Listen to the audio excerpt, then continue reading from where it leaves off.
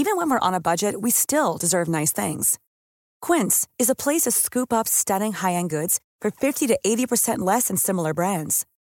They have buttery soft cashmere sweaters starting at $50, luxurious Italian leather bags, and so much more. Plus, Quince only works with factories that use safe, ethical, and responsible manufacturing. Get the high-end goods you'll love without the high price tag with Quince. Go to quince.com/style for free shipping and 365-day returns. Hey, it's Ryan Reynolds, and I'm here with Keith, co-star of my upcoming film, If, only in theaters May 17th. Do you want to tell people the big news? All right, I'll do it. Sign up now and you'll get unlimited for $15 a month and 6 months of Paramount Plus Essential Plan on us. MintMobile.com/switch. Upfront payment of $45 equivalent to $15 per month. Unlimited over 40 gigabytes per month. Face lower speeds. Videos at 480p. Active Mint customers by 531.24 get 6 months of Paramount Plus Essential Plan. Auto renews after 6 months. Offer ends May 31st, 2024. Separate Paramount Plus registration required. Terms and conditions apply if rated PG.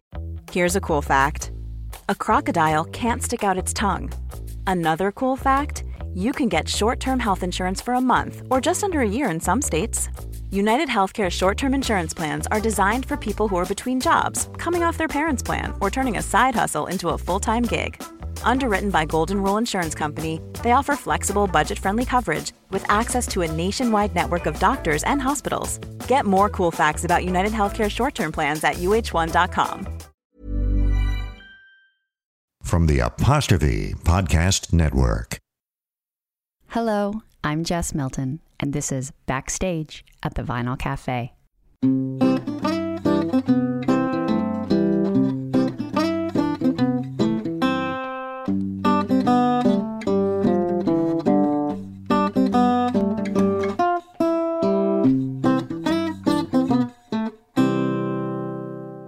It feels good to be back. I wish it were Stuart in this chair, not me. Sorry, but I am super happy to be here and happy that you are here too. Thank you. Thanks for listening and thanks for joining us. And don't fret, it'll be mostly Stuart's voice you hear on this podcast, not mine. But, you know, I'll have a few stories too. I'll have some stories about what it was like to live life out on the road, crammed into a tour bus with Stuart and 12 other people. For those of you who don't know me, I'm the longtime producer of the Vinyl Cafe. For those of you that have tuned into the Vinyl Cafe regularly, you might know me. Welcome back. For those of you listening for the first time, I'm so glad you're here. Welcome. Let's just jump right in, shall we? We have 2 stories for you today on the podcast. Oh, and that's kind of what we're going to do every week. We're going to have 2 David Morley stories every week. This week, we have 2 stories about fitness because it's January. And because we're talking about our pal Dave, it's about fitness gone wrong. It happens to the best of us. We're going to start with this one. This is my friend, the late, great Stuart McLean with Tour de Dave. Dave's neighbor, Ted Anderson,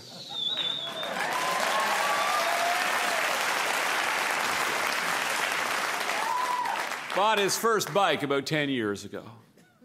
Ted bought it to ride to work. It's a modest bike, a commuter with 3 speeds and a saddlebag. And because he didn't know any better, that bike made Ted modestly happy. Bike to work when the weather was warm and the roads were dry, and that was more or less that. For more or less a summer, until Ted figured bikes out. Today, 10 years later, Ted owns 7 bikes. They hang from hooks in a sparkling row in his basement, as if he was running a bike store down there. Closest to the door, his go-to machine, a classic Italian road bike, a Pinarello, with a leather saddle, drop handlebars, and campy components. The bike Ted uses to get around. Beside the Pinarello, it's polar opposite, a 3-speed Dutch bike. Ted uses it when it's snowing. Next is the off-road Trek, Ted's only American bike, his homage to Lance Armstrong. And beside that, in the place of honor, his pride and joy, his racing bike, his baby blue artisan-built carbon fiber Torelli. It cost him $12,000. Everything on the Torelli is handmade, right down to the $200 ultralight carbon fiber water bottle.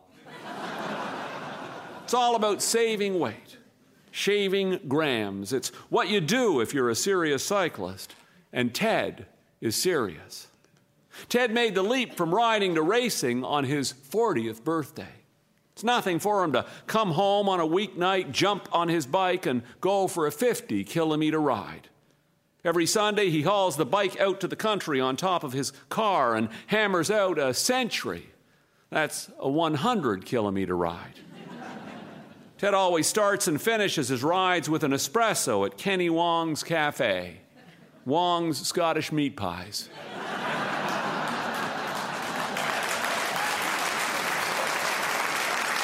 He doesn't have to go to Kenny's.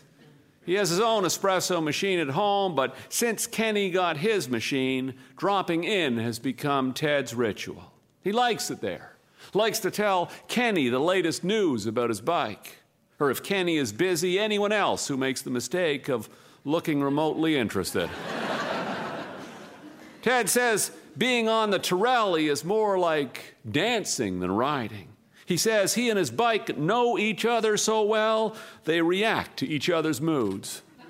It's like it has a personality, he was saying to a man who sat down beside him the other day. There are times when the bike is totally in control of me, when I'm not even steering, like I'm just along for the ride. When it comes to biking, Ted has the enthusiasm of a convert. He's not a proponent of cycling. He's a proselytizer. He's not an enthusiast, he's an evangelist. Think of it as an investment, he preached to Arnie Schellenberger one afternoon, his empty espresso cup on the counter in front of him. You can't be serious, said Arnie. A $12,000 bike? It's an investment in your health, said Ted. Arnie rolled his eyes, and then Ted pounced. Bikes don't depreciate the way cars do, said Ted. Arnie had just bought himself a new car. Ted has this preacher's zeal for zeroing in on people's weak spots. A bike's the very best way to unwind, he once told Mary Turlington. I always insist my wife Polly go for a ride when she gets as grumpy as you get. Always calms her down. He believes he's doing people a favor. But when Ted talks about his bike, he manages to make just about everyone in the neighborhood feel bad about themselves. Everyone, strangely, except for Dave. Have you ever felt his bike? Said Dave to Kenny one day. Well, you can lift it off the ground with one finger. It's as light as a piece of paper. I can't imagine what it would be like to ride it. Well, that's a lie. Dave spent altogether too much time imagining what it might be like to ride Ted's bike. He's imagined leaning into a corner, riding the wind, standing up, swaying from side to side, actually feeling the road beneath him. So one Saturday afternoon, when Dave came upon a yard sale and spotted a set of racing gear for sale, the spandex shorts, the colorful jersey, the helmet and the gloves, he bought the lot of it. Even bought himself a pair of cycling shoes. Guy selling the stuff couldn't have been nicer. You have to watch these, he said, flipping one of the black leather shoes over. And he showed Dave the silver cleat on the sole and explained to him how it locked onto the pedal. Like a ski boot onto a ski, he said. Then he said, be careful walking around. These can be very slippery. When Dave left, he owned everything a cyclist would need, except, of course, a bike.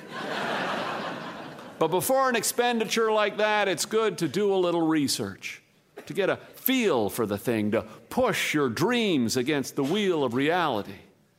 One day, Dave tried to bring that up with Ted, not directly. He sort of hinted around it. Would Ted loan his bike to someone, say for a weekend or something? Ted looked so horrified. Dave dropped it right away. But he kept thinking if he could just get even 15 minutes on the bike, he'd be able to tell if he liked it. And then, one afternoon, Dave spotted Ted's car parked in the lane behind his store. He knew it was Ted's car because Ted's bike was on the roof rack. Dave ran upstairs and changed into his bike clothes. The whole kit. And he tiptoed carefully out to the alley in his cycling shoes, the way the guide showed him. He knew he had time for this. Ted was inside having his coffee. Dave wasn't going to ride the bike. He just wanted to sit on it. So he walked out into the alley and he climbed up onto the roof of Ted's car.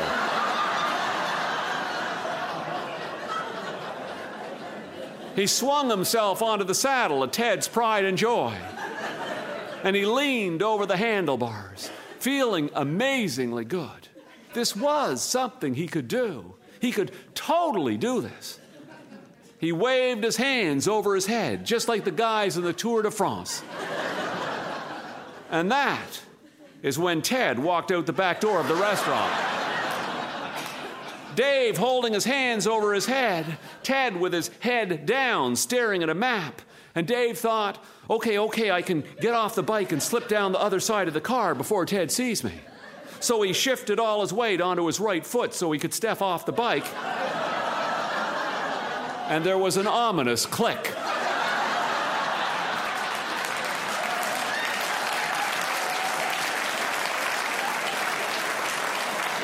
The pedal grabbed the cleat of his shoe just like the man told him it would, like a ski grabbing a ski boot, and it wouldn't let go. So Dave pushed with the other foot. There was a second click. Then Dave heard the car door slam.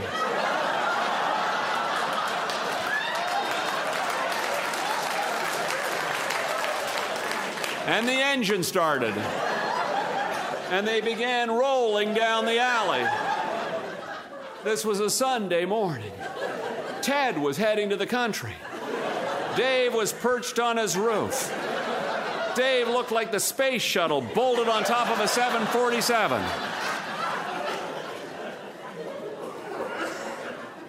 Ted pulled out of the alley and onto the street right in front of a taxi. The taxi driver pointed at Ted's roof and shouted. This was not unusual. This happens to Ted frequently. People who know bikes often point at his roof. Ted smiled at the cabbie and waved back. Then he stepped on the gas and he pulled into the traffic. More than the usual number of people honked their horns that day. And each time they did, Ted smiled proudly and honked back, while Dave clung on for dear life.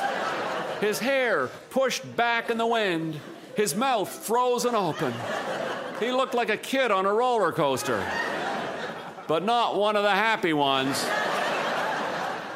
And then Ted hit the highway, and he picked up a head of speed, and the bike's wheels began to spin in the wind. Pretty soon, Dave was pedaling his heart out.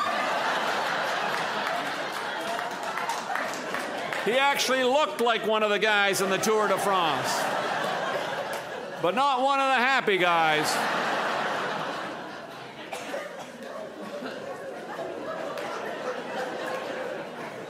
Unfortunately, Ted's bike rack hadn't been designed for Dave's added weight.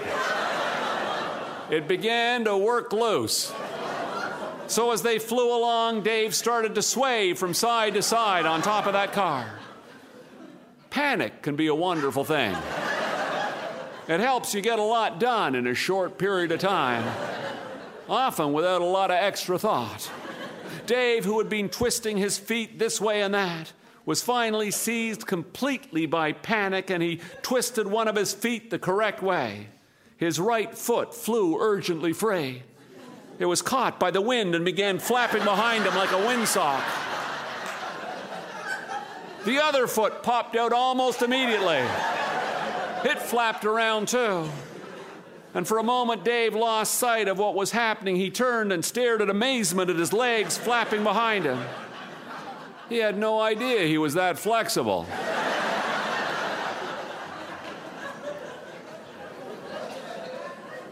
And then he did the only thing he could think of doing. He swung his left leg over the frame and he stepped onto the roof, clinging onto the bike like a wing walker from the days of the barnstorming biplanes. His colorful jersey was flapping in the wind as he dropped down to his knees and grabbed the straps that held the bike rack to the roof. Then he began to inch his way toward the front windshield.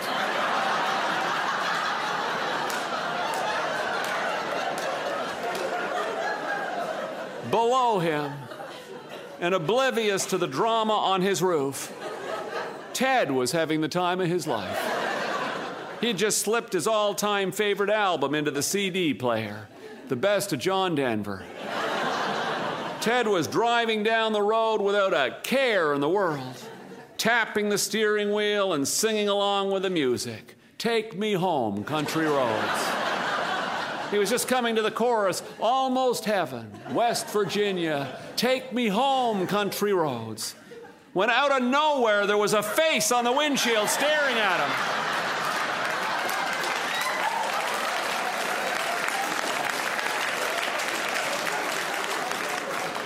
An upside-down face obscuring his vision. Ted screamed in terror. Take me home, sang John Denver. No, screamed Ted. And then Ted slammed on the brakes.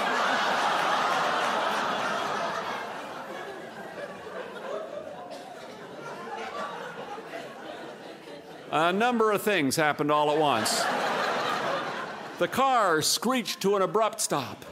The paper, light, baby blue Torelli lifted off the roof and floated up in the air like a piece of paper. Seemed to hover there for a moment.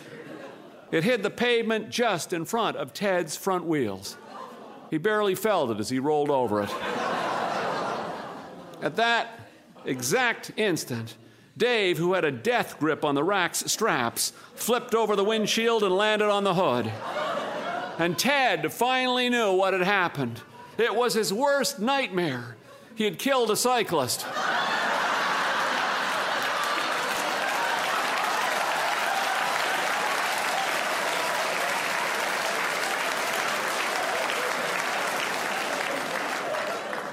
And the cyclist looked oddly familiar. This was all several weeks ago now. Time heals many wounds. Dave quietly dropped his cycling clothes in a Goodwill box the next week. Ted got himself a new bike with the insurance money. He doesn't talk about the new bike nearly as much as he talked about the old one. If you press him, he will tell you that he still feels a good bike can be a man's salvation. But that really depends on who he's talking to. Ted's discovered the problem with proselytizing. When you preach, you never know who your converts will be.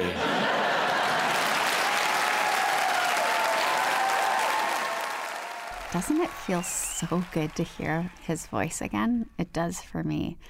That was the late, great Stuart McLean with the story we called Tour de Dave. We recorded that in Gander, Newfoundland. That was a really fun night back in maybe 2010, I think it was. I remember that night we did a question and answer on stage, and inevitably when we did that, one of the questions that people would always scream out from the audience was, where do you get your ideas? And honestly, it kind of drove Stuart crazy because ideas are sort of the easy part. You know, writing it was always the hard part. But yeah, we would often get that question. And I can tell you, you don't always know where the idea is, you know, what sparked the idea for a story. But I can tell you exactly what sparked the idea for that story. And if Stuart were here, he'd be kicking me under the table and giving me stink eye because he would know exactly where I'm going with this. Stuart, Josh and I, Josh is my husband, Stuart, Josh and I would, we had this nice little routine. We'd go down to Maine once a year. We called it the planning session. And the idea behind it was Stuart and I would plan the year ahead. We'd figure out where we're going to tour. We'd come up with story ideas. We would, figure out which areas of the country we hadn't been to enough and how to get there. And, we'd plan the season. And at night, we'd all get together and cook dinner and walk on the beach and that sort of thing. It was the highlight of every year. And as I say it now, I realize it's also pretty weird because Stuart and I would spend like 150 days a year together on tour. And then we would go on these bizarre family vacations together on top of it. But anyway, I don't know. It worked. So this particular year, we were going down to Maine, and we had really complicated travel plans.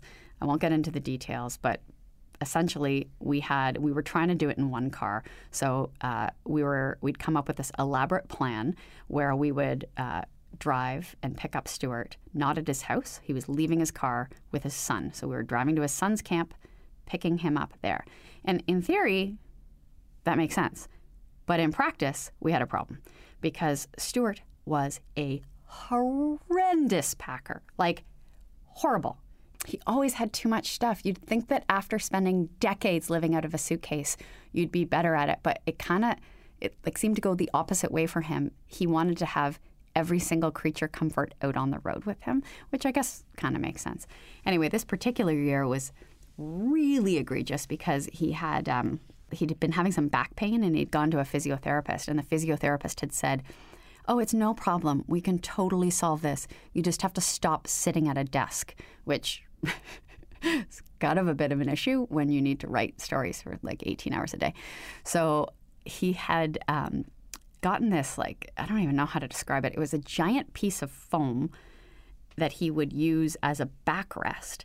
It looked kind of like picture a wedge of cheese, like, I don't know, a wedge of brie. That's what it looked like, but it was made out of foam. By the way, later, like 5 years later, when I was pregnant with my first daughter, Eloise, I went to a birthing class. You know how you go to those pregnancy classes? And like night one, they whipped out this giant foam wedge of cheese, and I was like, oh my God, Stuart's desk chair is actually a birthing pillow. And I came home and I said to Josh, my husband, I was like, there are so many reasons why I miss Stuart and wish that he were here with us. But today, at the top of that list is just think of how much I could make fun of him for using a birthing pillow as a desk chair. It would have been amazing. Anyway, he would drag this thing around with him. We were constantly trying to fit this wedge of cheese like into the back of our trailer, into his bunk on the tour bus, and then in this particular case, into the back of our car to drive down to Maine. So we're at the cottage, we're packing our car, we're assessing how much square footage do we have for Stuart's luggage, what about the wedge of cheese, what are we going to do? And I'm like kind of complaining and muttering under my breath, and my dad was there with me.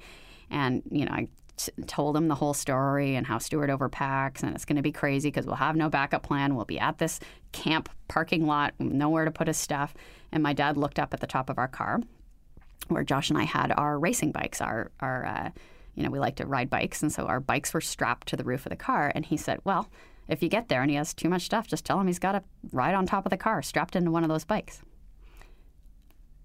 And that was that. I mean, sometimes that's all it takes. A little comment, a tiny crumb of an idea, and off you go. We got to the parking lot at the camp, and sure enough, he had the wedge of cheese, and he brought it to Maine. But we did manage to get everything in the back of the car. And when we got there, Josh unpacked the car, and Stuart and I took Spring, the dog, for a long walk on the beach. And by the time we got back to the cabin, Josh had unpacked the car, including that wedge of cheese. And Stuart and I had a rough outline of the story. And by the end of the week, he had a first draft written.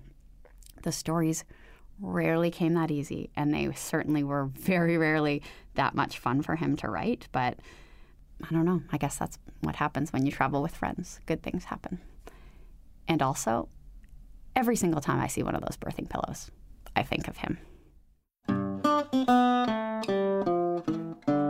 We're going to take a short break now, but we'll be back in a minute or so with another story, Attack of the Treadmill. So stick around.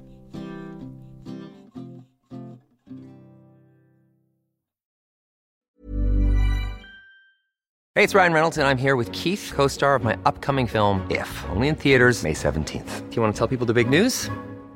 All right, I'll do it. Sign up now and you'll get unlimited for $15 a month and 6 months of Paramount Plus Essential Plan on us. MintMobile.com/switch. Upfront payment of $45 equivalent to $15 per month. Unlimited over 40 gigabytes per month. Face lower speeds. Videos at 480p. Active Mint customers by 531.24 get 6 months of Paramount Plus Essential Plan. Auto renews after 6 months. Offer ends May 31st, 2024. Separate Paramount Plus registration required. Terms and conditions apply if rated PG. Hey, it's Paige DeSorbo from Giggly Squad. High quality fashion without the price tag. Say hello to Quince.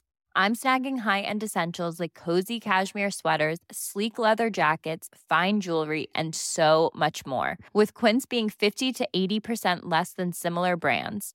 And they partner with factories that prioritize safe, ethical, and responsible manufacturing. I love that. Luxury quality within reach. Go to quince.com/style to get free shipping and 365-day returns on your next order. Quince.com/style.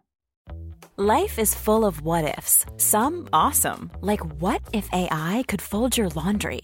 And some, well, less awesome, like what if you have unexpected medical costs? United Healthcare can help get you covered with Health Protector Guard fixed indemnity insurance plans. They supplement your primary plan to help you manage out-of-pocket costs. No deductibles, no enrollment periods, and especially no more what-ifs. Visit uh1.com to find the Health Protector Guard plan for you.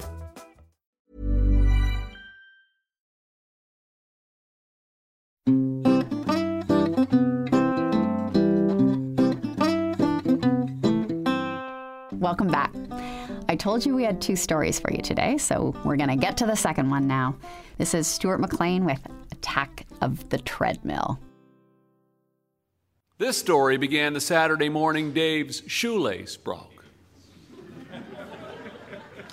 Began like this. Dave and Morley were on their way to the market. The idea was to go early and get back before Sam woke up.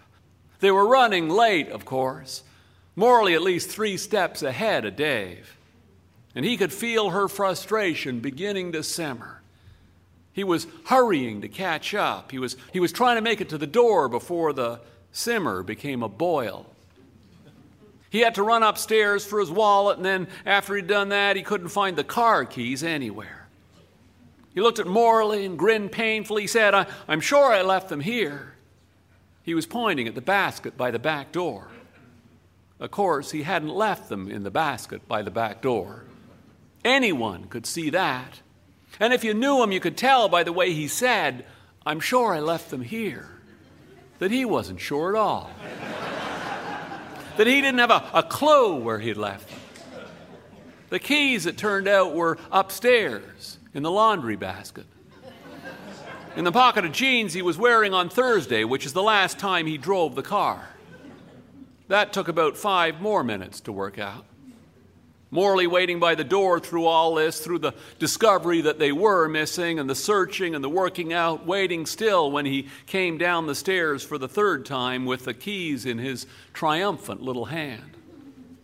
I have no idea what they were doing there, he said, genuinely mystified. And then he stepped into his sneakers and he sat on the stairs to do them up. Go on, he said, as if she hadn't been waiting since this began. I'll be right out, he said. And that's when he pulled the laces tight, and that's when the left lace snapped. And that is the exact moment this story began. That moment by the back door when Dave's shoelace broke, and Dave said, just a minute, and he ran to the basement, and he grabbed the very first thing that he saw down there that had laces, which happened to be a pair of skates. And he ripped the long waxed lace out of one of the skates and he stuffed it in his pocket and he tripped out to the car, one shoe half on and half off. When they got to the market, Dave headed for the little cafe by the entrance, and he sat there and he threaded the hockey lace into his sneaker. When he was finished, there was a lot of lace left over. So he did a double knot and he stuffed the leftover lace into the shoe and he was good to go. Sam was awake when they got home, but it was Saturday and he was watching television, not even close to feeding himself. So technically they made it in time and no harm was done. 2 weeks went by. It was a Friday, twilight. That sweet moment of indifference between day and night. Dave and Morley and Sam, sitting in the back seat, were in the sweetest place you can be for that great gray cosmic sigh. They were on the road, in between here and there, trying to decide where they were going to pull off the highway for the night. I don't care, said Sam, as long as it has a pool. They were in upstate New York on a spur-of-the-moment road trip. Up ahead on the outskirts of one of those little highway towns that you never heard of, there was a motel with a vacancy sign all lit up. Blue and green neon flickering against a purple sky. Sam looked up from the back seat and read the sign and gasped. And then he began to read it out loud. Look, he said, indoor, and Morley cut him off and finished his sentence for him. Pool, she said. It means pool. Indoor pool. The L has burned out.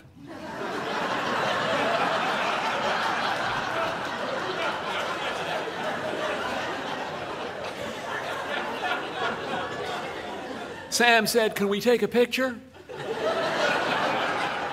The Totem Motor Inn. Indoor pool. Dave pulled in. 5 minutes later, Dave and Sam were heading for the pool. There was already a kid in the water. He was older than Sam, but he was acting a lot younger. He was loud and splashy. He was obnoxious. The moment Dave walked into the room, the kid got out of the water and ran across the pool deck and jumped back into the water right in front of Dave. Cannonball. Hey, said Dave, jumping back. Too late, he was already soaked. The kid ruined their swim. And Sam took off. Dave lingered behind and waited for Sam to get out of earshot, and as soon as he walked over to the kid, leaned over and said, you know what? He said, you are old enough to know better. Next morning, Dave woke up first. He lay in bed for a while, but Morley wasn't stirring. After a few minutes, he propped himself up on an elbow and whispered in his sleeping wife's ear. He said, I'm going to go have a walkabout. I'll bring you coffee. Morley mumbled, don't hurry. And she rolled over and went back to sleep. Dave pulled on the pants and T-shirt he was wearing the night before and padded to the door. And when he got to the lobby, saw a girl behind the desk wearing a brown tunic. Morning, she said, cheery Saturday smile. She pointed down the hall. Complimentary coffee in the Crockett room. Dave set off past the elevators and the rack with the brochures, past the dark bar where he and Morley had had a beer by the fireplace the night before, past the pool, and there was the Crockett room, a right turn after the fitness center. He had to use his room key to open the fitness center door. He went in backwards, pushing the door with his hip. Coffee in one hand and a surprisingly delicious cinnamon bun in the other. Room was bigger than you would have expected, small nonetheless. A couple of Nautilus machines, a rowing machine, and one of those, whatever you call them, running machines. Dave had never tried one.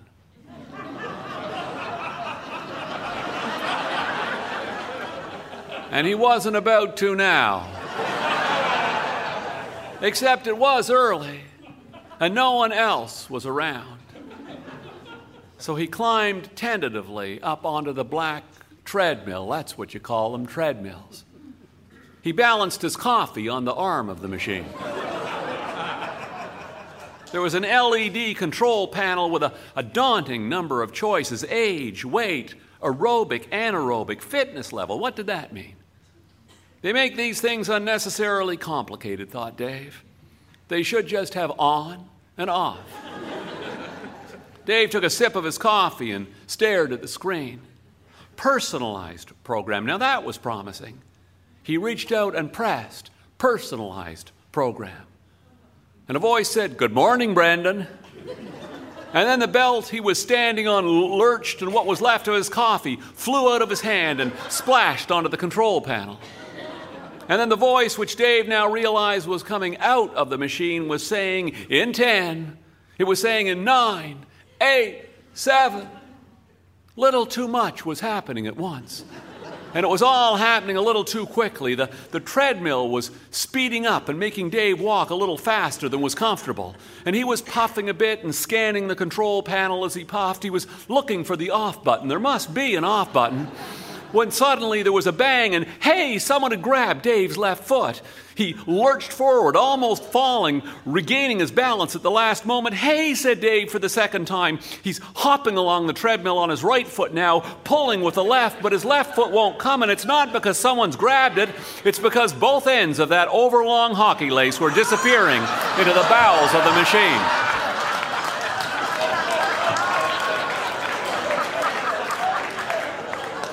Dave's shoelace was wrapping itself around the treadmill rollers, and he couldn't pull it loose.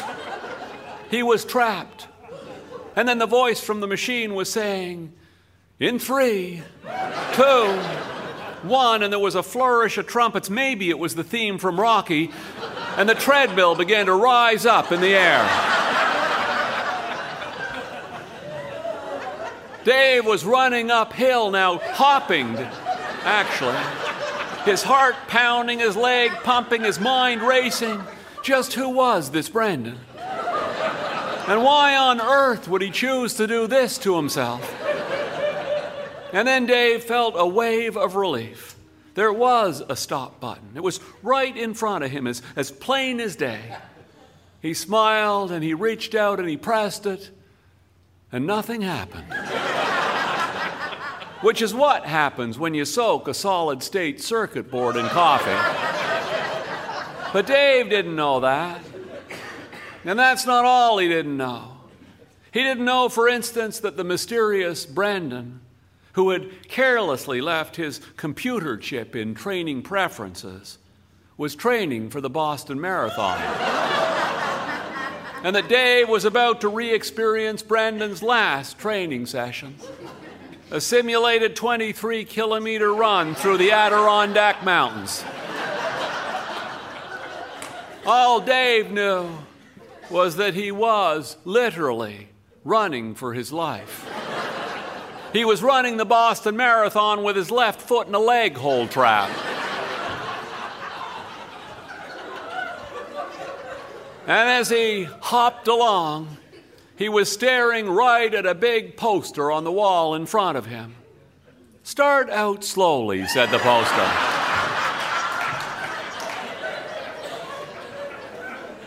Talk to your doctor before exercising.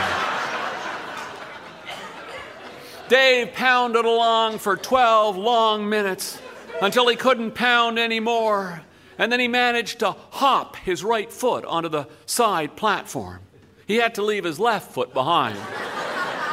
And he stood there on the side of this machine, his free foot on the platform on the side, and his trapped foot flipping and flopping like Brian Mulrooney with a bag full of money.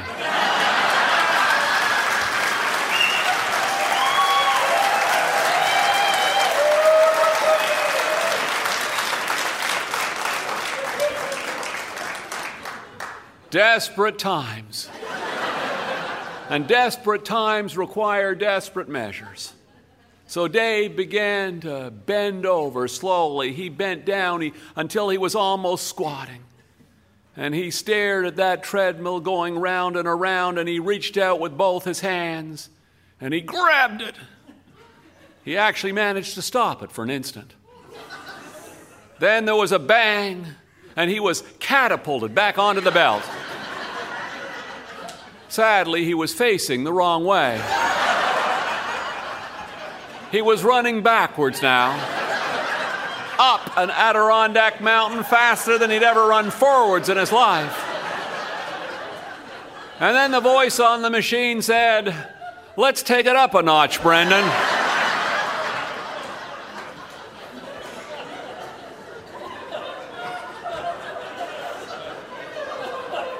And that is when the fitness room door opened. "In the name of God," croaked Dave, "help me." And then he looked over his shoulder to see who had come in. And he looked right into the eyes of the kid from the swimming pool. "The plug," gasped Dave, "pull the plug." And the kid from the swimming pool walked right over to him. And he looked right into his eyes and he said, "You know what? You are old enough to know better."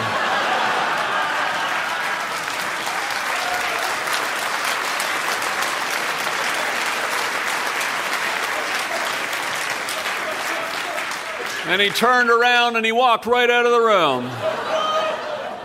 Dave kept hopping for another 10 minutes. And during those 10 minutes, he made his peace with God and the fates. He should have guessed he was going to die like this. At any moment, he was going to fall over from exhaustion. Not quite the dignified exit he had imagined. Probably his whole body would get sucked into the roller. Probably he'd get flattened like some sort of cartoon character. That's what he was thinking anyway when the fitness room door opened again. And someone said, "Hey man, I think I left my chip in your machine." Dave tried to summon up as much dignity as he could. "Whatever," said Dave. "I was just finishing. It's all yours."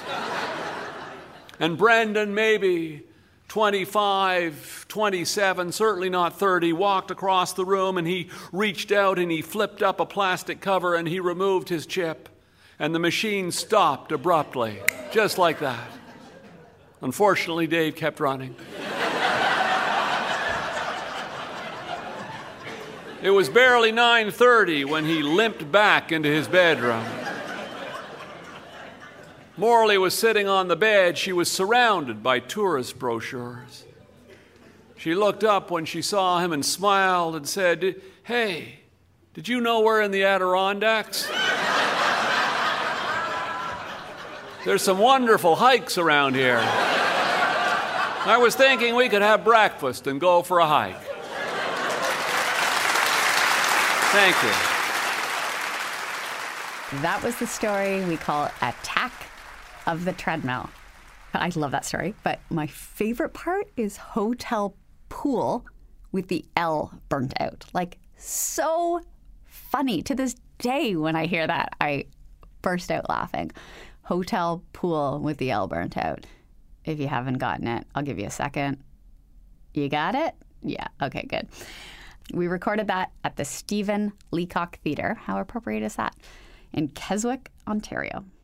All right, we're going to take a short break now, but we'll be back in a couple of minutes and we'll have a sneak peek of next week's episode. So stick around.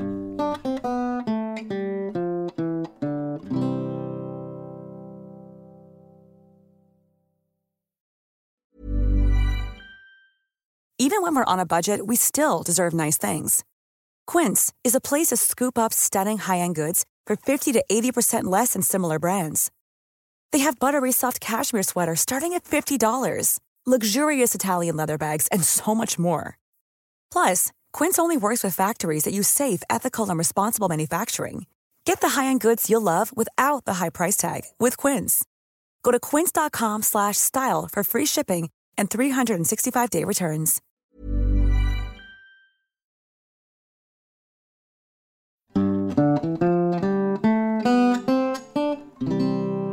Okay, that's it for this week. First episode, done, in the bag. But we will be back here next week with 2 more Dave and Morley stories, including this one, a story about a discovery Dave makes while cleaning his car.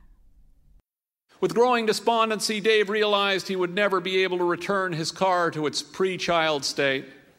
And in a way, it no longer mattered. Once there was a time when he cared, but he didn't care anymore. He was on his knees by the back door on the driver's side trying to pluck a reluctant pencil out of a crevice when he noticed a slight haze of green between the driver's seat and the front door. When he reached out to wipe the haze, it felt soft and fluttery, not sticky like he expected, and he leant forward and he squinted, and then he leant forward more and blinked in amazement when he realized that something had taken root in the sand in the bottom of his car.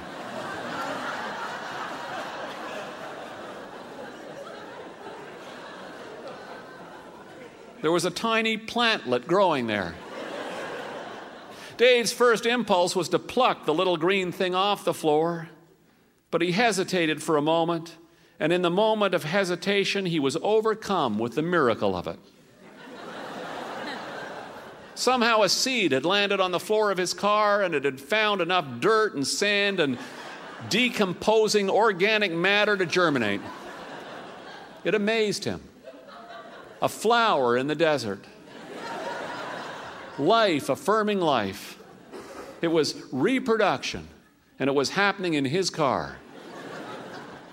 He took the chamois and dripped some water into the well by the door, and he frowned. There was dirt and sand there, but hardly a medium for healthy growth.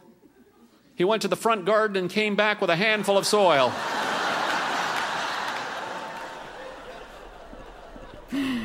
Oh, Dave. That's a sneak peek of next week's episode. We will be back here next week with 2 more Dave and Morley stories. In the meantime, if you want to find out more, you can go to our website, vinylcafe.com, or you can find us on Facebook or Instagram.